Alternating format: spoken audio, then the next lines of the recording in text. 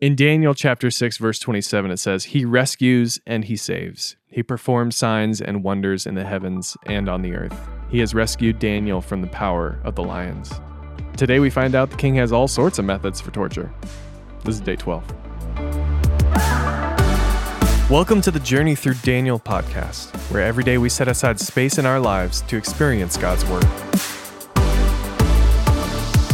Together we'll discuss the content and meaning of each passage and how the book of Daniel can help us understand more about who God is and the story He's writing for each of us every day.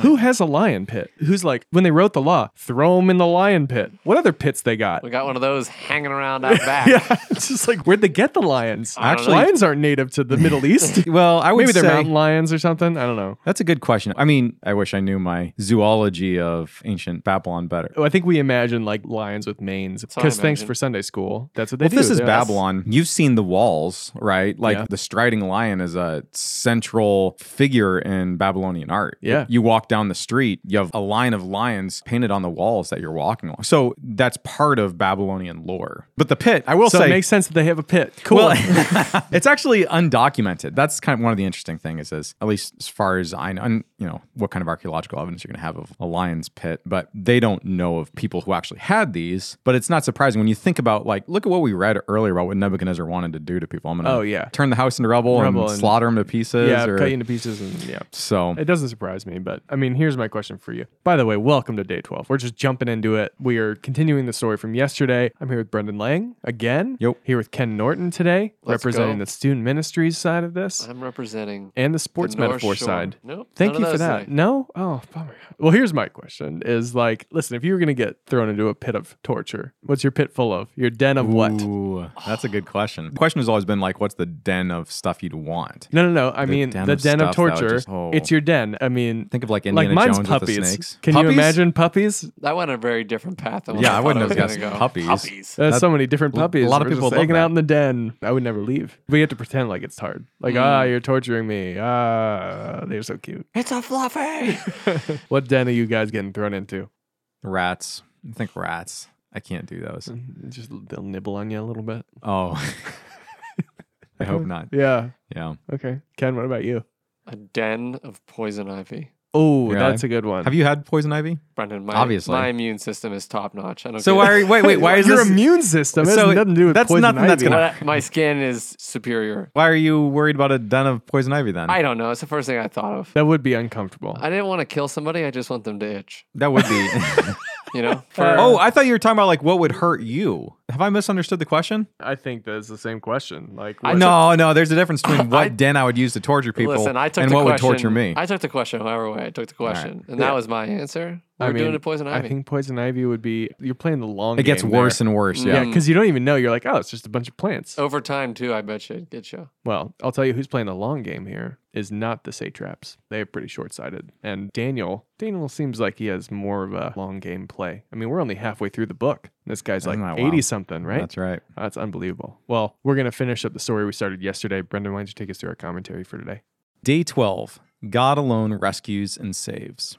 Today's reading continues the story of Daniel and the lion's den. As we've seen, Darius was manipulated into making a decree that required all prayer to go to him for 30 days. In humble non-compliance with the decree, Daniel offered prayers to God just as he had always done. Now the story continues with the conspirators turning Daniel in. They say to the ruler in verse 13, "Daniel, who is one of the exiles from Judah, pays no attention to you, your majesty, or to the decree you put in writing. He still prays 3 times a day." Unlike Nebuchadnezzar's heated reaction to the civil disobedience of Shadrach, Meshach, and Abednego, Darius's reaction is remarkably benevolent. Daniel 6:14 says, "When the king heard this, he was greatly distressed. He was determined to rescue Daniel and made every effort until sundown to save him." Darius may seem benevolent, at least in comparison to his erratic predecessor, but he is also characterized as incompetent. In a moment of comedy and irony, Darius desperately tries to save his only honest administrator, but proves to be incapable of dissolving his own law. Admitting defeat, he says to Daniel in verse 16, "May your God, whom you serve continually, rescue you." In other words, Darius couldn't save Daniel from his short-sighted policies, but perhaps God could. This portrayal of Darius may be comedic, but like all comedy, it contains a piercing sliver of truth. Despite all the power that human leaders may hold, there will always be limitations to what they can achieve. In American society, where we put extraordinary trust in our leaders, where we believe they can save us from past wounds and hope they can chart out an idyllic future for us, the story of Daniel and Darius should teach us to place our hope elsewhere.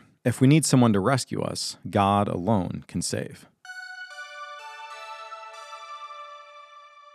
For day 12, we're reading Daniel chapter 6, verse 11 through 28. Then these men went as a group and found Daniel praying and asking God for help. So they went to the king and spoke to him about his royal decree. Did you not publish a decree that during the next 30 days, anyone who prays to any god or human being except to you, your majesty, would be thrown into the lion's den? The king answered, The decree stands in accordance with the law of the Medes and Persians, which cannot be repealed. Then they said to the king, Daniel, who is one of the exiles from Judah, pays no attention to you, your majesty, or to the decree you put into writing. He still prays 3 times a day. When the king heard this, he was greatly distressed. He was determined to rescue Daniel and made every effort until sundown to save him.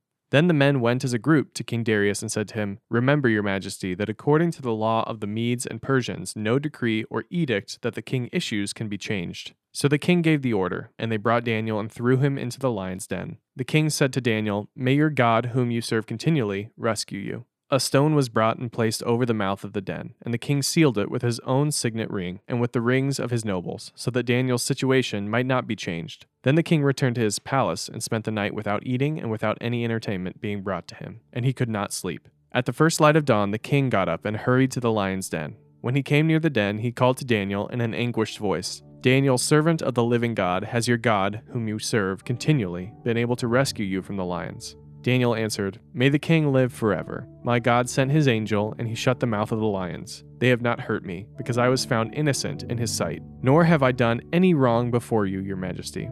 The king was overjoyed and gave orders to lift Daniel out of the den. And when Daniel was lifted from the den, no wound was found on him, because he had trusted in his God. At the king's command, the men who had falsely accused Daniel were brought in and thrown into the lion's den, along with their wives and children. And before they reached the floor of the den, the lions overpowered them and crushed all their bones. Then King Darius wrote to all the nations and peoples of every language in all the earth, May you prosper greatly. I issue a decree that in every part of my kingdom, people must fear and reverence the God of Daniel. For he is the living God, and he endures forever. His kingdom will not be destroyed, his dominion will never end. He rescues and he saves. He performs signs and wonders in the heavens and on the earth. He has rescued Daniel from the power of the lions. So Daniel prospered during the reign of Darius and the reign of Cyrus the Persian. Ken, you want to take us through our discussion questions for day 12?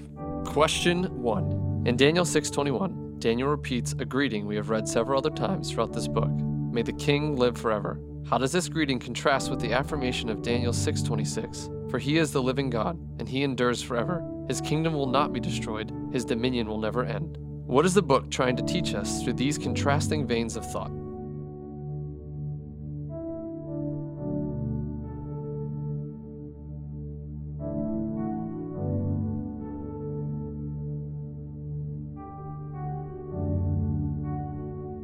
Question 2. When have you set too much hope in a human leader? How are you let down, and how does that experience shape your perspective today?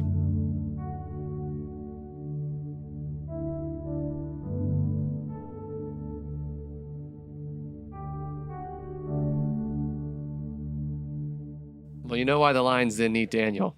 Boy's 80 years old. He is like, yeah, he's going to be pretty old at this point. I mean, those lions probably looked at this and was like, what are you feeding me? Well, also, he's like vegetarian, so how... Oh, yeah, how that's true. delicious can't... I don't know. He might not be vegetarian. Some right now, tough but meat. like, you know, he's got to be pretty lean. Tough meat on those fit bones. guy. Well, today's an interesting day because it's one of the most famous stories in the Bible. Yeah. And it's used for all kinds of metaphors, all kinds of teachings to kids. The faith of Daniel saved him from the lions. His faith in God, God saved him. The interesting part here is that, for me, what stands out is that Darius realized he couldn't save him. Yeah. And he worked a whole day to try to save Daniel. Mm-hmm. What's going on here? I mean, he did issue the decree, and why would he try to save him?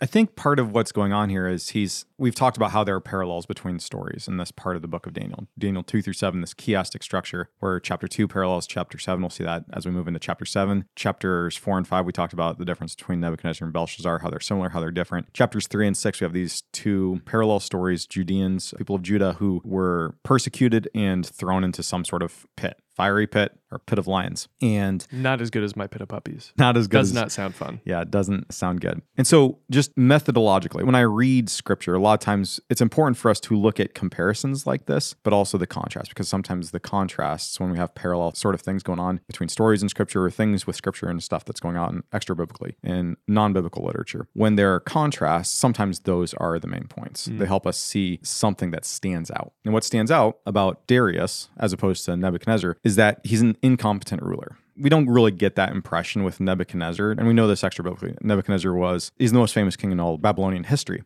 Darius, he's portrayed as aloof. He's manipulated by people who work below him. And then he comes up with a decree that he can't change. Yeah. And so the story, it's almost like comedy. It shows how incompetent he is as a leader, and it teaches us a little bit about trust. And are we willing to get behind people like Darius? Are we willing to trust that they can save us, or are we going to trust in God? Well, and it is difficult because, Darius has all good intentions. In this part of the story, Yeah. The last one, he does seem very aloof in hindsight. It's just like, how do you not see that they're trying to manipulate you, This guy is obviously one of your top people. You're trying to promote him. Why would you not think that with this timing that they were going to come after you? But he does try to clean the mess up, right? He tries to do whatever he can to save Daniel. Yeah, he's presented as more of a benevolent leader than Nebuchadnezzar is. Nebuchadnezzar also comes across sometimes as buds at times with Daniel and his friends, but also at times he puts them in really difficult situations. Angry. He gets really pretty angry with yeah. them. And that's kind of how Darius is. He's benevolent, but he follows through on a law that he's made and he now can't change. And that's a theme we see throughout scripture, actually, with the law of Medes and Persians. This theme we actually kind of see in the book of Esther as well, where the leaders of Persia make these laws and they can't change them. They're bound to them. I think what's interesting too is like you look at Daniel in this situation and what can we take as a person of God, a person who follows God's commands in the face of ignorance, aloofness, comedy. This is like leadership style is comedic. And even though the king is benevolent, he is powerless to change. Like he's outside of his ability to like change the reality, right? And what does Daniel do with that? He gets thrown to the lions. Exactly. I mean, that's he's not able to do something. And I think that's the tragedy, I guess, in this comedy, that Daniel suffers because of that incompetence. And Daniel's thrown to the beasts, but he's rescued nonetheless by the one who, throughout this whole book, we've been reminded again and again and again, he's the one who has power. He's the one who can save. He's the one who has authority over the beasts of this world. Well, and that's the thing I guess I'm getting at is like what he does is he's like, listen, you know what? You made this decree. I've known that I'm doomed. It's not like he fights the accusation. Yeah, I've been praying 3 times a day. It's probably what he said. He owns it. And whatever you're going to do to me, like, that's fine. And that's all you can do is take what the ignorance gives you and you go into the den of lions and know that if you are faithful to it, that God has your back and God will rescue you, It's still scary though. Absolutely. We say a lot of times God rescues us, right? Yeah. And like we all know it's true. But I think in the moment, like the courage and bravery it takes, I just can't imagine what Daniel's thinking as he's being lowered into a lion's den. How do you mentally like wrap yourself around that and continue to like serve faithfully throughout all of this when it just keeps happening over and over again? The character of Daniel just continues to like, he's such a strong, stays on his line, doesn't move away from it, depending on whatever he's experiencing, and he just remains firm in it. And what an example for us to do that same thing throughout all the things, whatever we're experiencing. But man. And one of the things, we'll see how this parallels in a lot of ways what we see in chapter 7. We'll talk about that more later. But it also anticipates what we see in Jesus. Just think about what happens to Jesus. Even literally, there is a stone rolled across this, what should surely be Daniel's tomb. Yeah. And in a way, there is a resurrection, a rescuing, a conquering of death that happens here. And this king, this reluctant, benevolent guy whose ignorance has allowed this to happen, is the first one at the tomb, hoping and praying that death has been conquered, right? I mean, that is not lost on me, at least, because I just live in metaphor and that's probably my own curse. But it's unbelievable, the parallels. There are so many. And he's raised to a position of authority. And this is what the New Testament teaches us about Jesus, is that when he's raised from the grave, he's appointed, installed as king. He ascends to the heavens and gets a seat next to the Father. And so the parallels, we see it throughout. And we've talked about how Daniel's an innocent person as well, that the first half of this chapter, he's not corrupt. He's been faithful. He's been innocent through it all. And yet he absorbed the hits of beasts. I just think of Jesus, like in Daniel here, it says he's lifted up and he has no wounds. But then as you guys are talking, I'm like, well, Jesus gets raised up, but he has the wounds because he pays the price. Yeah. And it's just, that takes it another step further where the sacrificial king. Well, and like you talk about contrast, there's the contrast, Mhm. right? That king versus King Darius or the king of the empire. And just to like go back a little bit, we have this like long oratory basically from Darius at the end that Yeah. proclaims God's,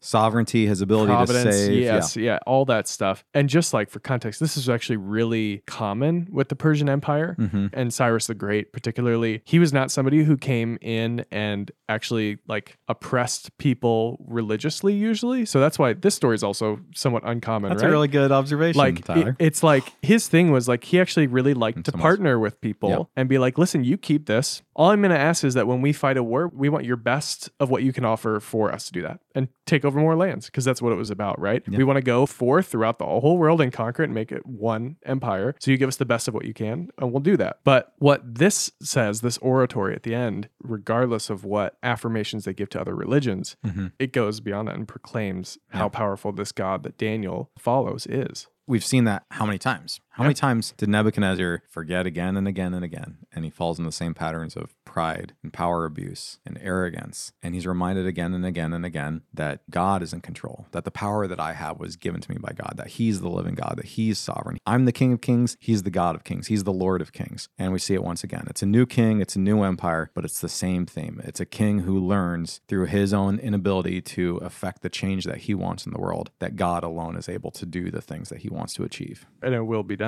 Like, that's the thing. Ultimately, it will be done. And I think Daniel has this vision for it. He has eyes to see that, listen, even if God does have me die by lions, that's his will. He's giving the lions the power to overtake me. Even just at the end, like of Darius's little oratory thing here, he says he has rescued Daniel from the power of the lions. And he didn't have to, He didn't have but to. he did.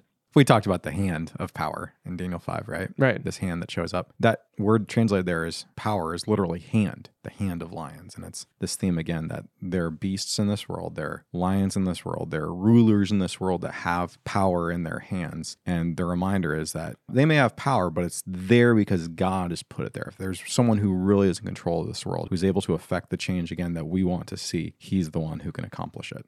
I think it's so applicable in this season too. I mean, we're in a very politically divided country and a very politically divided time. Again, we are recording this well before the election, well before any of that stuff. So we don't even know what's happening when this airs, but it is easy to see how one would hope that the human leaders that are elected or in place could be the ones to help or save humans, save our fellow man. Yeah. So how do we live in this world, in this country, honestly, which is a privilege, and know that we also have power in putting those people in those positions to rule over, and we have confidence and we put our faith in this idea that like these human rulers should help save us and should help care for us and have benevolence. And often we find ignorance where we would hope there would be benevolence. How do we live in that world?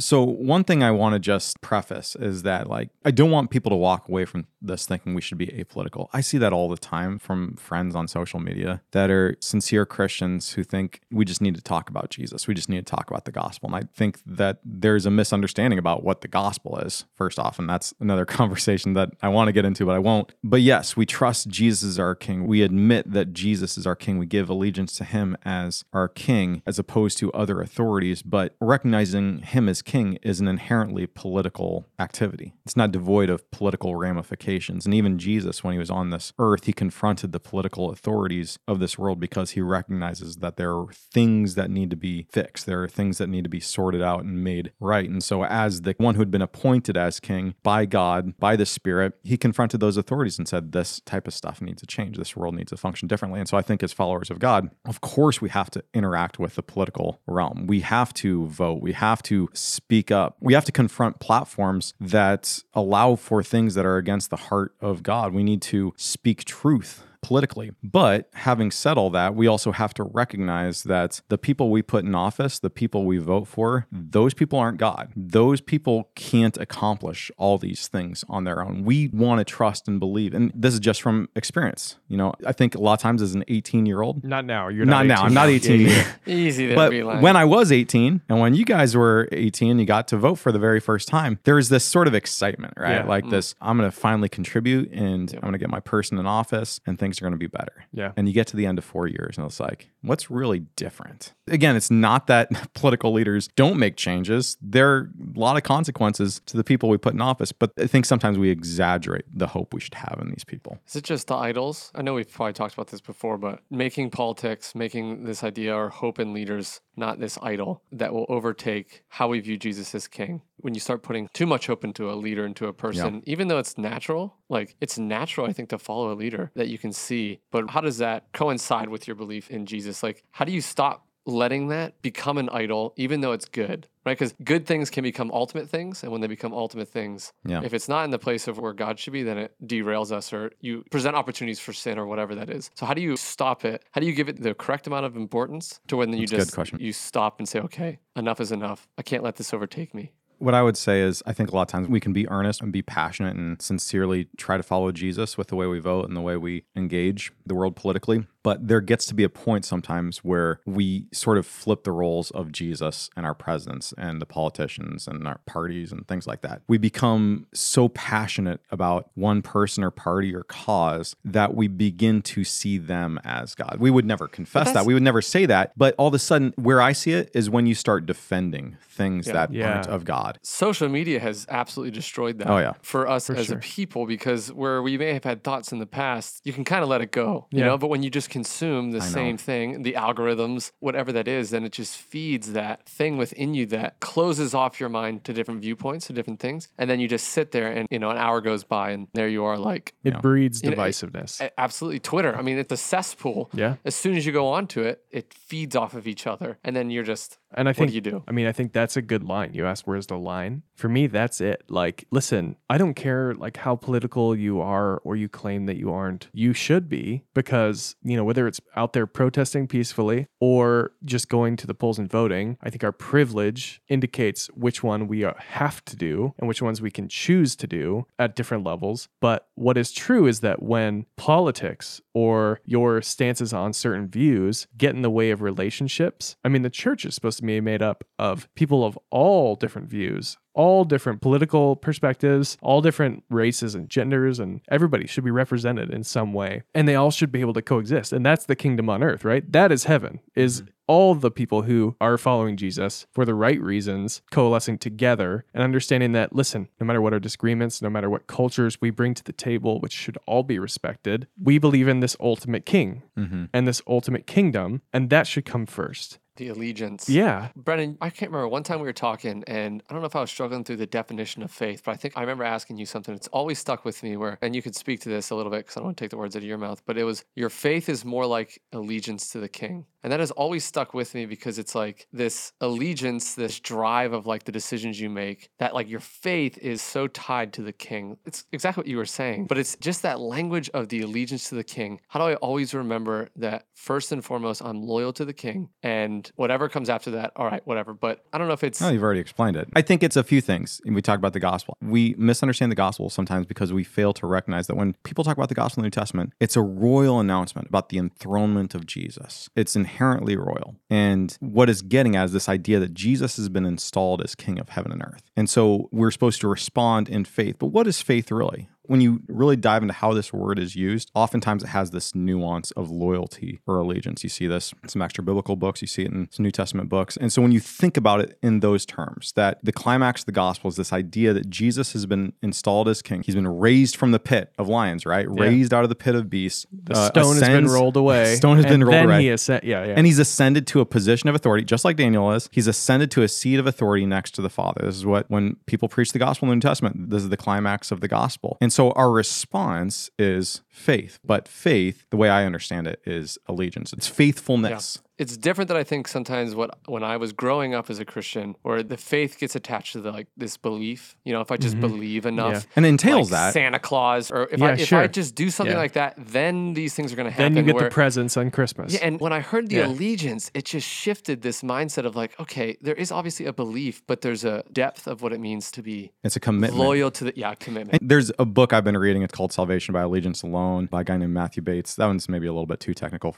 There's another one he's written called Gospel gospel allegiance, that's a little bit more for everyday folks. For me. Or the Thanks. King Jesus gospel. Thanks, Scott Brendan. McKnight. Whew. Thanks for the everyday folks. How God Became King. N.T. Wright. Yeah. A lot of great books that talk about this idea. But allegiance, it gets at this idea that faith isn't going into an auditorium, being given a gospel presentation, which again, I think is a misunderstanding of what the gospel is, and then raising your hand and saying, I accept forgiveness of sins and I'm good. It's a decision every day to say yes to God, to say, I'm going to do whatever you ask of me. And so if that's what faith is, if that's what allegiance is, that's what we should do as followers of God. And to bring it back, this is what this story is about. There's a decree that's issued that is contrary to Daniel's allegiance. And the first thing he does is set up a practice every day that announces to everybody who his allegiance is to. And the one fun question is like, how did the satraps know that he was praying up in his room by himself? That's a little interesting. And there's a whole question about, There's a lot of things. like eavesdropping and all that stuff. That's good stuff. But what I think that we can latch onto in this is like that king, the king that we have been called to in the New Testament, that allegiance, he is everything. He is not the incompetent king. And he's not the king that's quick to anger, He is the benevolent king. He is the one who can fix all the problems. And nothing is undone under his watch unless he wills it. He is the ultimate power. The kings of this world will always fail us, but the King of Kings will never.